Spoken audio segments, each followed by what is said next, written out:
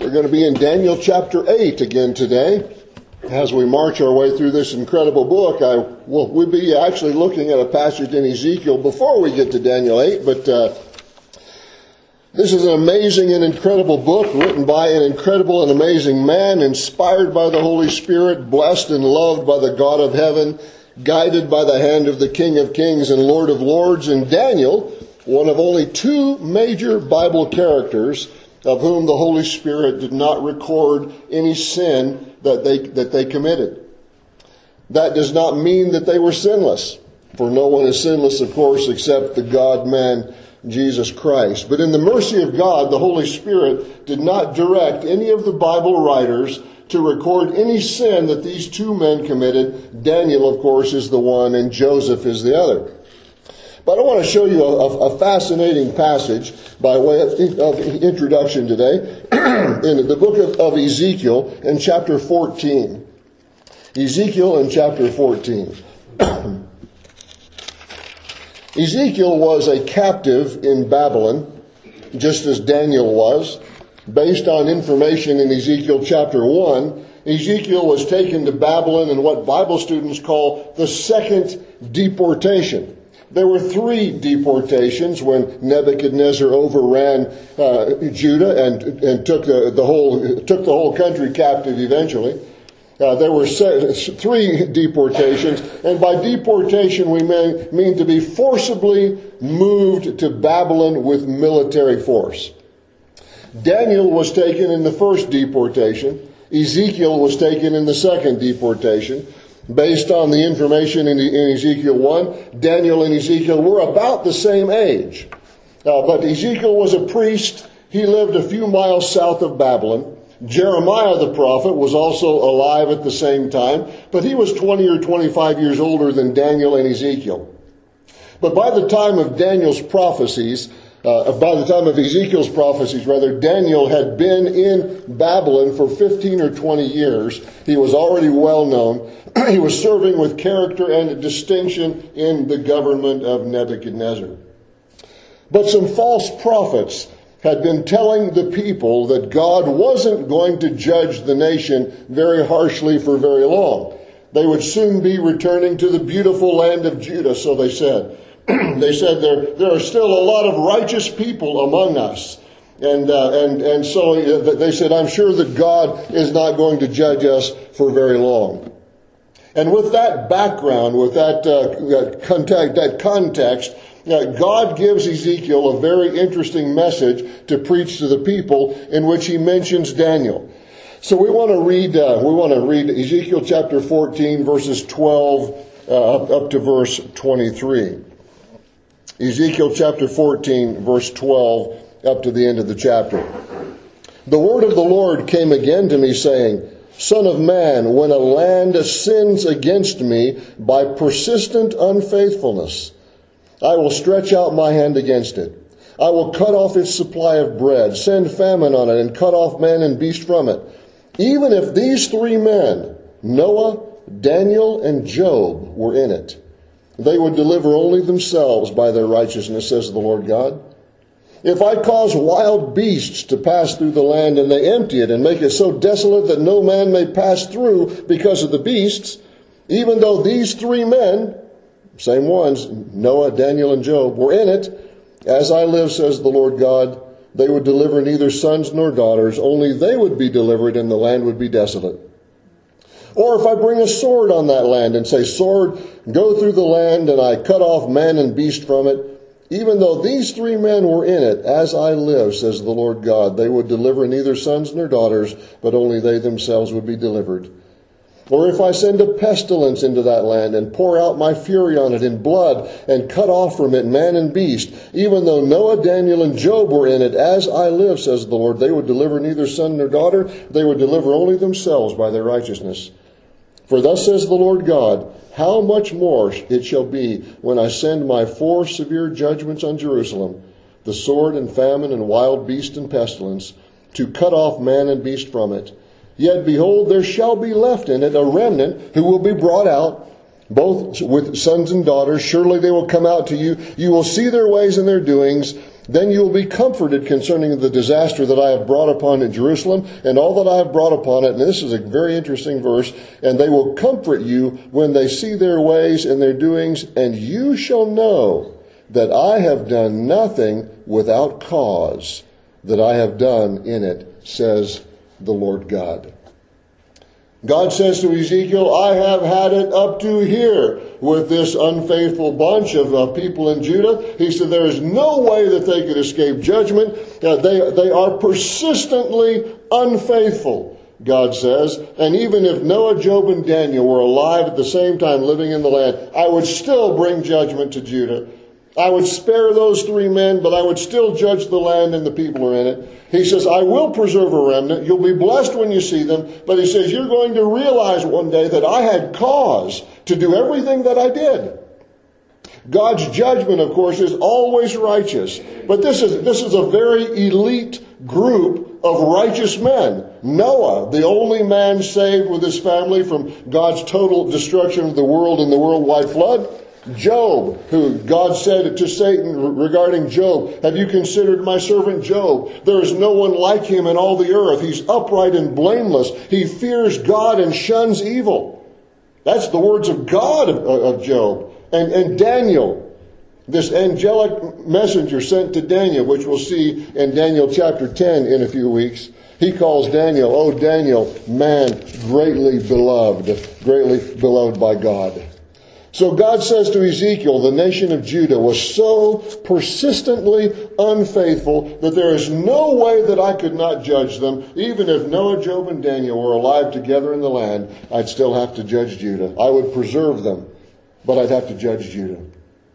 So we see Daniel is listed by God in this very elite group of righteous men. He was faithful, loyal, trustworthy, consistent, dedicated, godly. We could go on and on and on. I started the message by calling him amazing and incredible, but that's hardly enough.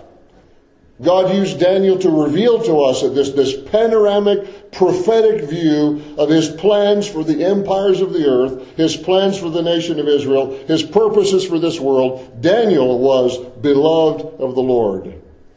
Now if you look at chapter 8, we read the whole chapter last week if you happen to see or hear that message. And so we're just going to look at just a portion of it today.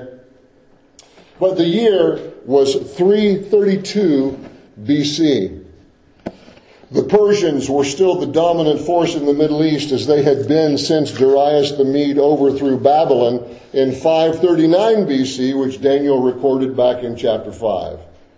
So the Persians have been the dominant empire now for a little over 200 years.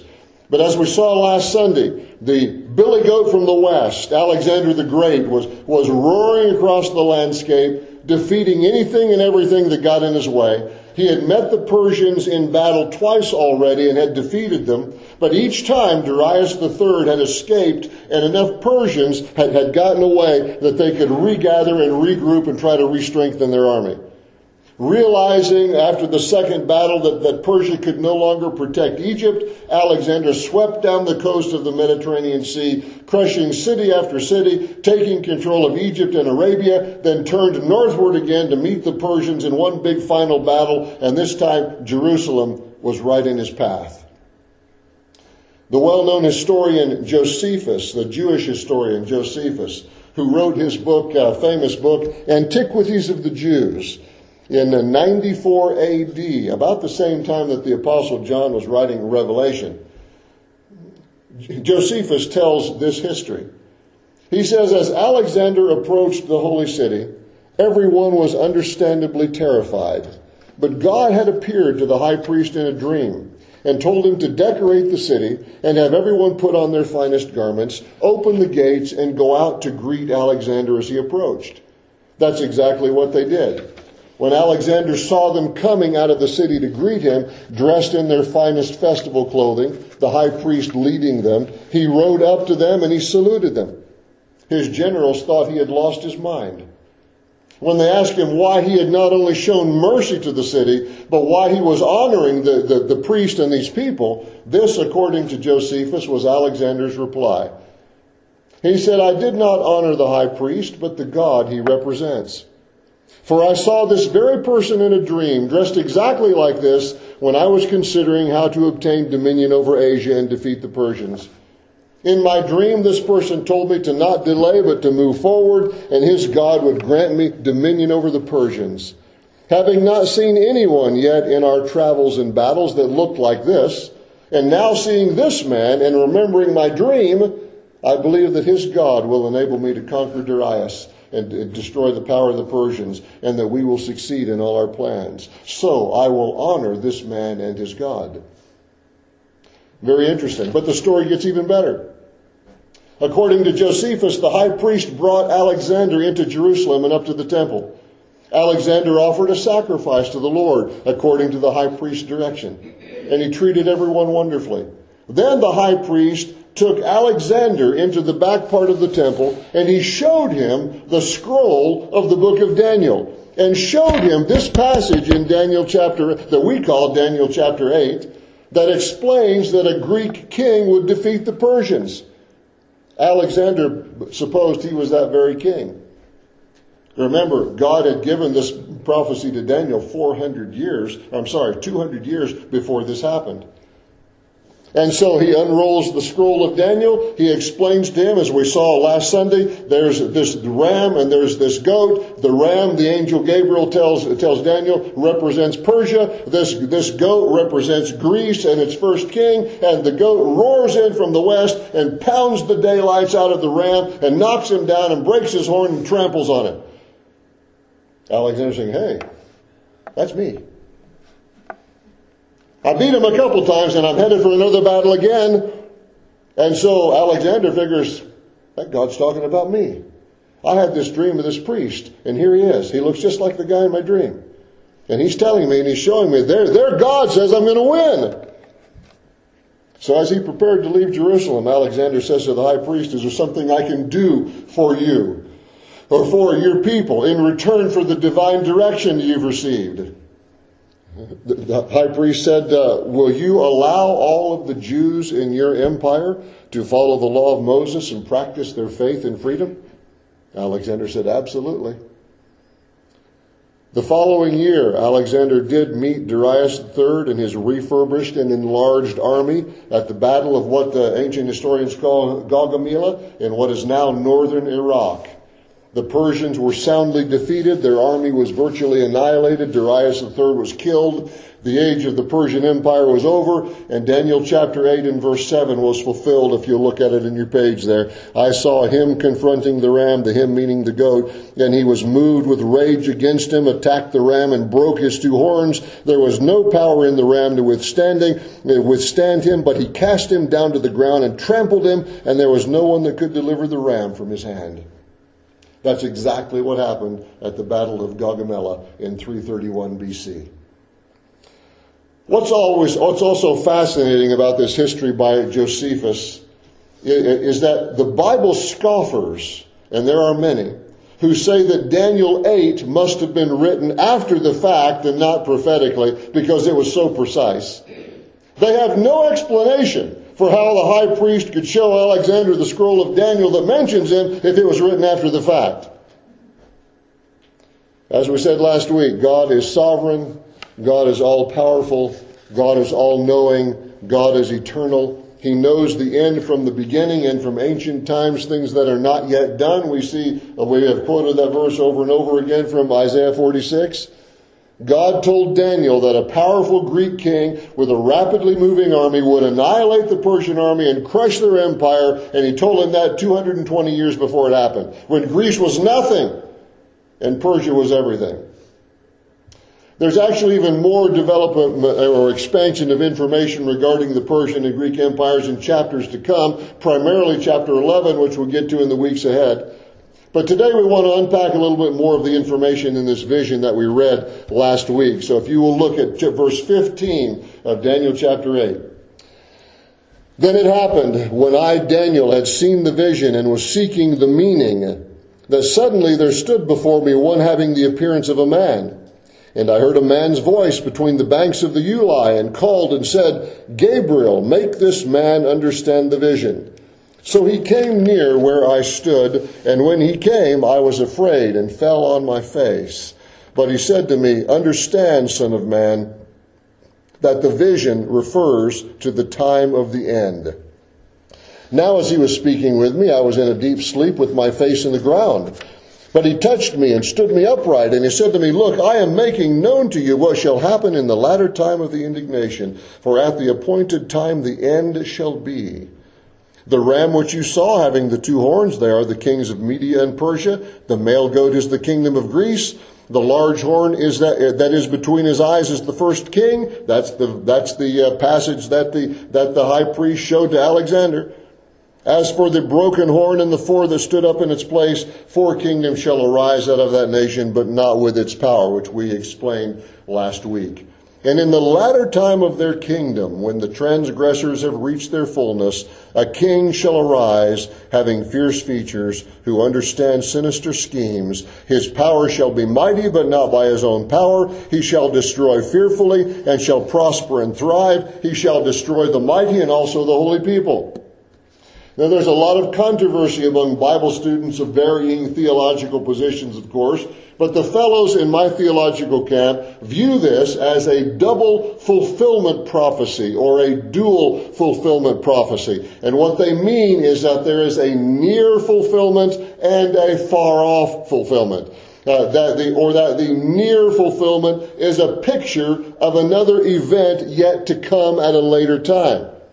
The reason for this, first of all, is the phrase, the time of the end. When the angel Gabriel says to Daniel at the end of verse 17, understand, Son of Man, that the vision refers to the time of the end. The obvious question is, at the end of what?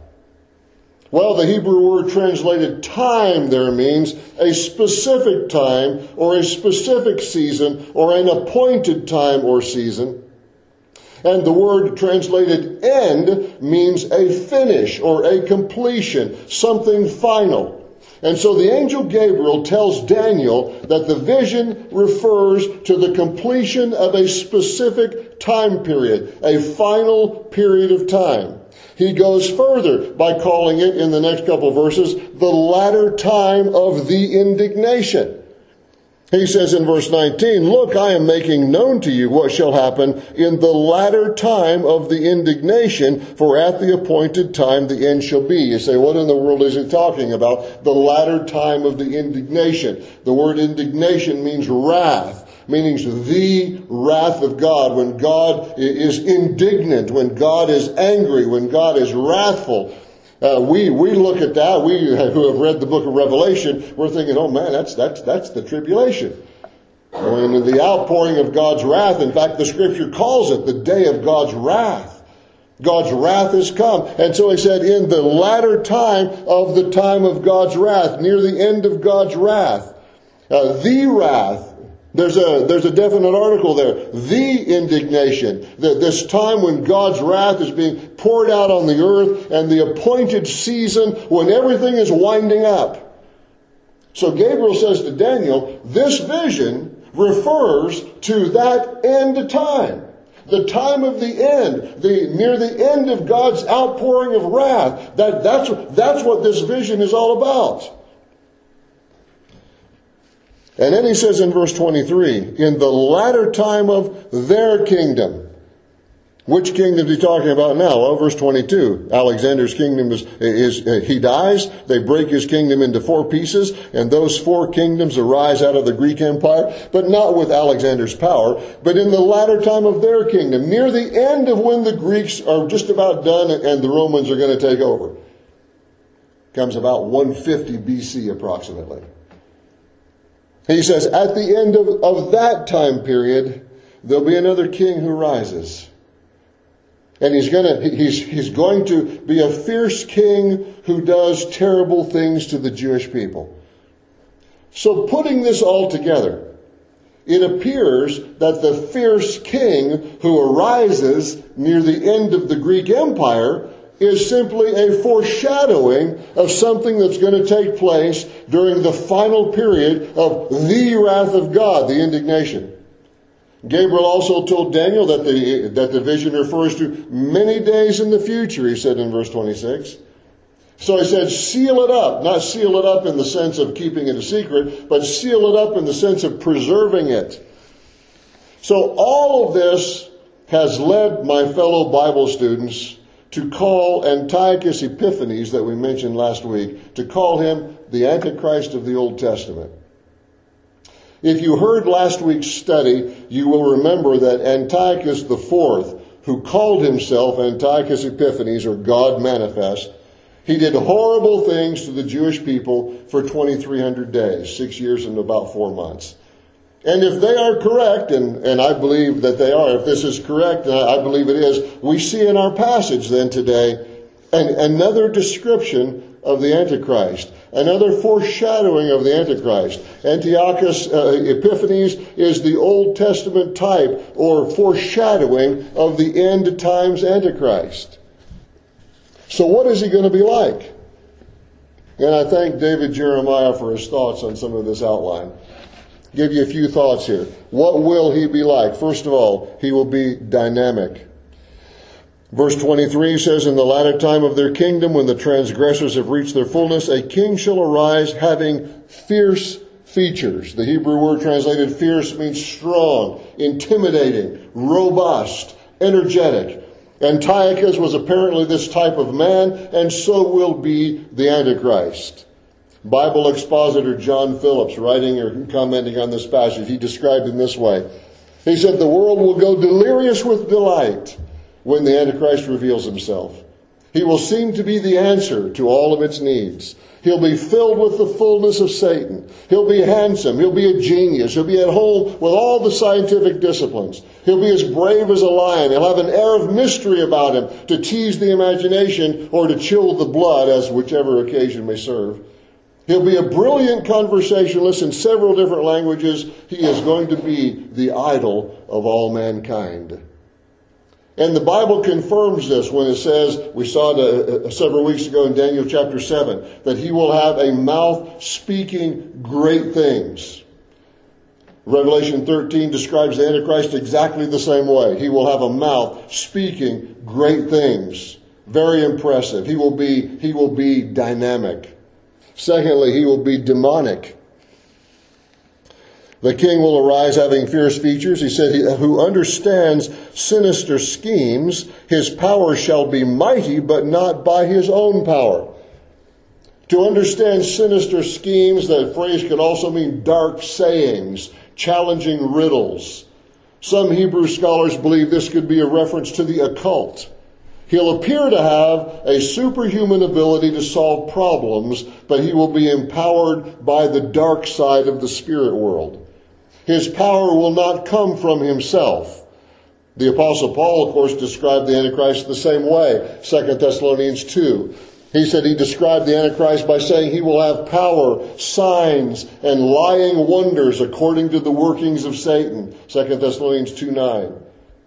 So the Antichrist will not only be dynamic, he will also be demonic. He'll be, thirdly, destructive. Verse 24 says his power will be mighty, but not by his own power, and he shall destroy fearfully. But he will prosper and thrive. He's going to have this awesome ability to destroy his opposition. And one of his main targets will be the people of God. There's a lot of politicians out there today who would love to destroy their opposition. And they try to figure out ways to do that. If somebody says the wrong thing or something slips, then the news media reports it over and over and over again. And they just try to take every single thing a person says and they twist it and figure out, what are they doing? They're trying to destroy the opposition. Well, Antiochus Epiphanes, and we believe the Antichrist, he is going to be able to do it very, very successfully. He will destroy fearfully. In other words, it's going to be absolutely amazing, absolutely awesome in his ability to totally destroy his opposition. Then he'll also be deceitful, verse 25. Says, through his cunning he shall cause deceit to prosper under his rule. Paul referred in the same passage we've talked about, 2 Thessalonians, he referred to the Antichrist as having unrighteous deception. He's going to promote treachery. He's going to pretend to be friendly and then turn on you. He will be a master at backstabbing, and he's going to prosper while he's doing it. He will cause deceit to prosper under his rule. So he'll be dynamic, he'll be demonic, he'll be destructive, he'll be deceitful. He's also going to be defiant. Next phrase there in verse 25, he shall exalt himself in his heart. He shall destroy many in their prosperity. He shall even rise against the Prince of Princes, which is a reference to God, reference to the Messiah. He will be defiant. Antiochus Epiphanes claimed to be a god, and he demanded that those around him worship who he was. Here he's pictured rising even against the Prince of Princes, God. And in our parallel passage in 2 Thessalonians, Paul writes that the Antichrist will exalt himself above all that is called God or that is worshipped, so that he sits in the temple of God, showing himself that he is God. That's 2 Thessalonians 2, verses 3 and 4. But thankfully, not only will he be dynamic and demonic and destructive and deceitful and defiant, he's going to be defeated. Last phrase of verse 25, he shall be broken without human means. As we mentioned last week, Antiochus was so enraged that the Maccabees had recaptured Jerusalem and reconsecrated the temple for the worship of Jehovah, what we call Hanukkah now today. That when he heard that they had recaptured Jerusalem and reconsecrated the temple and reinstituted the worship of the true and living God, Antiochus threatened to turn the whole city of Jerusalem into a cemetery. He's going to kill everybody and turn the whole town into a cemetery. But on his way to the holy city, he fell ill with a terrible disease that covered his body with ulcers and filled his digestive tract with worms. Josephus, the historian, again records that Antiochus' servants could hardly stand to carry his stretcher because of the horrible stench of his dying body. Oh, he was broken, but not with human means. Not by human means. The same thing is going to happen one day to the Antichrist when he is cast into the lake of fire. He will be defeated, but not with human hands. So Antiochus IV, Antiochus Epiphanes, as he's known in history, was the first fulfillment of this description about 400 years after Daniel. But he certainly is a type, a foreshadowing of the ultimate and final Antichrist yet to appear many days into the future, as the angel Gabriel said. But we can't leave chapter 8 without noticing Daniel's response to all of this. After seeing the vision, look what he says in verse 27. And I, Daniel, fainted and was sick for days. Afterward I arose and went about the king's business. I was astonished by the vision, but no one understood it. After seeing the vision, after experiencing his encounter with the angel Gabriel, he was literally sick for days. This whole thing was overwhelming. It was upsetting. It totally rattled him in every way. It wiped him out. It made him sick. Talk about trauma. Daniel actually went through so much emotional, mental trauma, seeing this vision and hearing the angel Gabriel describe these things to him. And he knew it was coming many, many years ahead. It literally made him sick for days. But you know when he recovered, what he did? He went back to work. He said, afterward I arose and went about the king's business. He resumed his routines. He fulfilled his responsibilities. He lived up to his obligations. He continued living his daily life for the glory of God. He didn't have all his questions about the future answered, and he didn't have to have all his questions about the future answered in order to live for God in the here and now. He didn't have to understand everything God showed him about the future in order to do right now what he knew to do. He was a man of character and personal holiness and dedication to God. He could serve God faithfully without all the answers to life's questions. What does that mean for you and me? I'll give you 3 short challenges and I'll be done. First of all, be encouraged. Be encouraged. Our eternal, all-powerful, all-knowing, sovereign God has everything under control. He is accomplishing His will and His purposes in this world. As we look around us and we see things happening in our country and we see things happening in our world and we say, oh no, what is this going to mean for me? What is going to happen? What are they going to do with God's people? What are they going to do to the churches of the Lord? What are they going to do to biblical counselors? What are they going to do to all this? What are they going to do? What are they going to do? And God is in heaven saying, chill out, guys. I know exactly what is going to happen. When and how it's going to work out. Be encouraged. I am still the all-powerful, all-knowing, sovereign, eternal God. Everything is under control. May not look that way to you, but hey, from heaven's perspective, everything is under control. I am fulfilling my purposes. I am bringing to pass exactly what has to be brought to pass. I am preparing this world for the coming of Christ. I am preparing this world for future judgment in the tribulation. Everything is on schedule. It's happening just like I said it would. Just like I told Daniel that the Persians were going to overthrow the Babylonians and that the Greeks are going to overthrow the Persians. And I told him when and how and who it was going to be. I explained it all to him hundreds of years before it happened. Don't worry. I am in control. I know exactly what's going to happen and when and how. I just want you to do our second thing. Be faithful. Be encouraged. Be faithful. God is not looking for people who have all the answers to every question or think they do. He is looking for people who will serve faithfully in whatever circumstance He places them. As Daniel did. I fainted. I was sick. This overwhelmed me for days. But then I arose and went back to the king's business. Went back, did what I was supposed to do. Fulfilled my responsibilities. Lived up to my obligations. Resumed my routines. Continued to live my daily life for the glory of God. Be encouraged. Be faithful. And then thirdly, be ready. Things are lining up. You know we're not date setters. We've talked about that many times before. But we're also not blind. We don't have all the answers to every detail. But I'll tell you, globalism is on the march. Bible prophecy is being fulfilled. I do not know when the Lord Jesus Christ is going to return. I certainly believe that it could be very, very soon. God may delay His coming. I have no idea what the date may be. And as I said, we're not date setters. But boy, we better be ready. And if you know Jesus Christ as your Savior, great. Praise God, you're ready.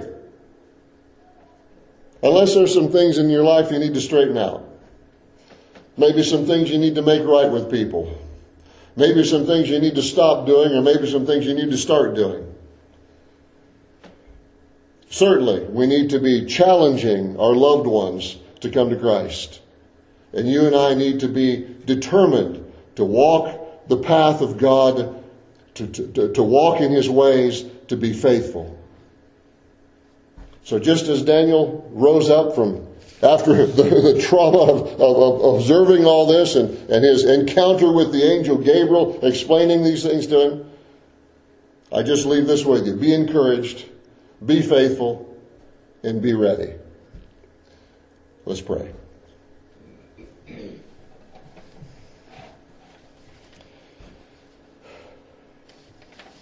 Lord, we certainly did not have the experience that Daniel had in actually encountering the angel Gabriel and listening to his voice as he explains this vision to him and tells him these various things that are going to happen. Daniel's day, it was far off in the future. In our day, this chapter's already, most of it's already taken place. And yet we know that there's still coming another Antiochus Epiphanes, another wicked, godless man, defiant against God, demonic in his power, deceitful and wicked, who's going to oppress the people of God. And yet, Lord, we know that you are in control of all of that. You had a purpose for it. You had a design for it. You were bringing to pass your will. And when we see on the other side of eternity, when we get to heaven and we look back on this life, we will realize you were in control all the way. You were doing exactly what needed to be done, exactly what you planned to do. You were fulfilling your will and your purposes. Help us, Lord, to be a part of that by being faithful to you. In Jesus' name we pray. Amen.